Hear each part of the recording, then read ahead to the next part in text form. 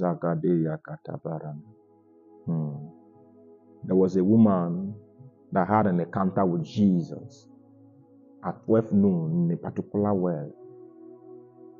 The woman had the capacity, she had everything to attract men, but she lacked the understanding on how to sustain, keep the men she attracts. Beauty is not enough. Beauty is not enough. When you are beautiful, it's not a guarantee of marrying early. We have a lot of young, beautiful ladies that are roaming around, screaming, praying for a marital partner. When your beauty attracts a man, what sustains the man is beyond beauty.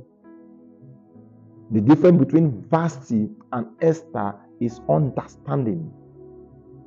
The difference between Vashti and Esther is understanding. When your beauty attracts a man, you need more than beauty to sustain.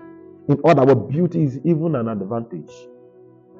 How can you explain the ugly ones are getting married, that the beautiful ones are roaming around praying for marital breakthrough?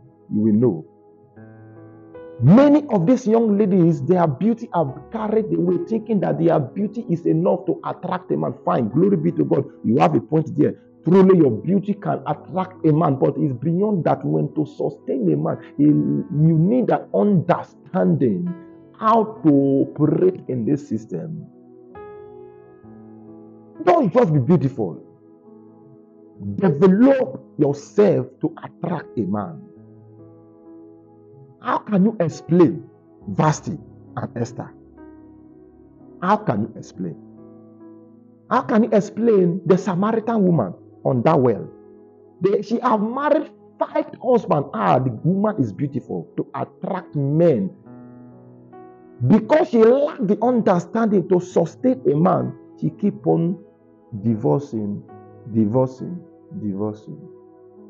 There are a lot of young, beautiful ladies right now that can't keep a man, not because they are not beautiful, not because they are not wealthy.